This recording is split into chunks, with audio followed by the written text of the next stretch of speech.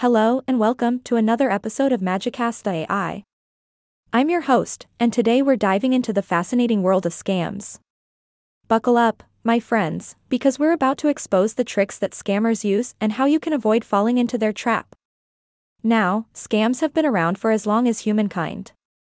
From the snake oil salesmen of the Wild West to the modern-day cybercriminals, scammers are constantly evolving their tactics to take advantage of unsuspecting individuals.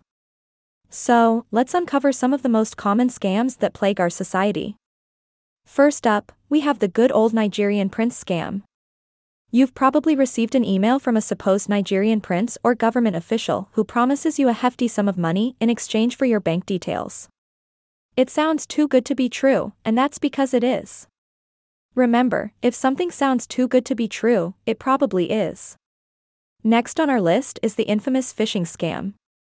You might have received an email or a text message claiming to be from your bank, asking you to verify your personal information.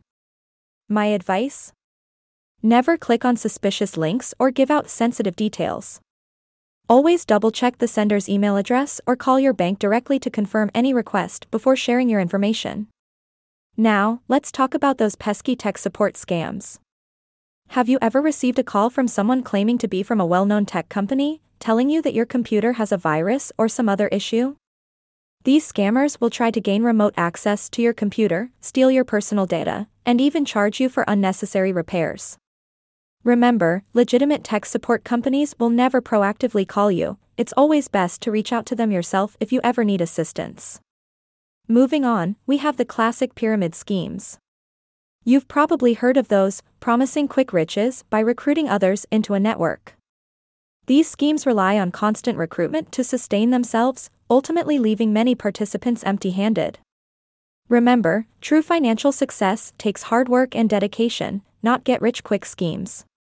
Last but not least, let's discuss online shopping scams. With the rise of e-commerce, scammers have found new ways to trick unsuspecting shoppers.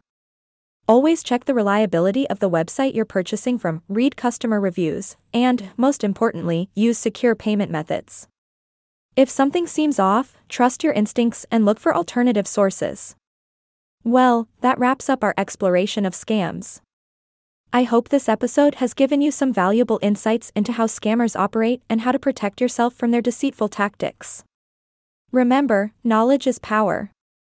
Before we sign off, a quick reminder: never be ashamed to report any scams or attempted scams you encounter.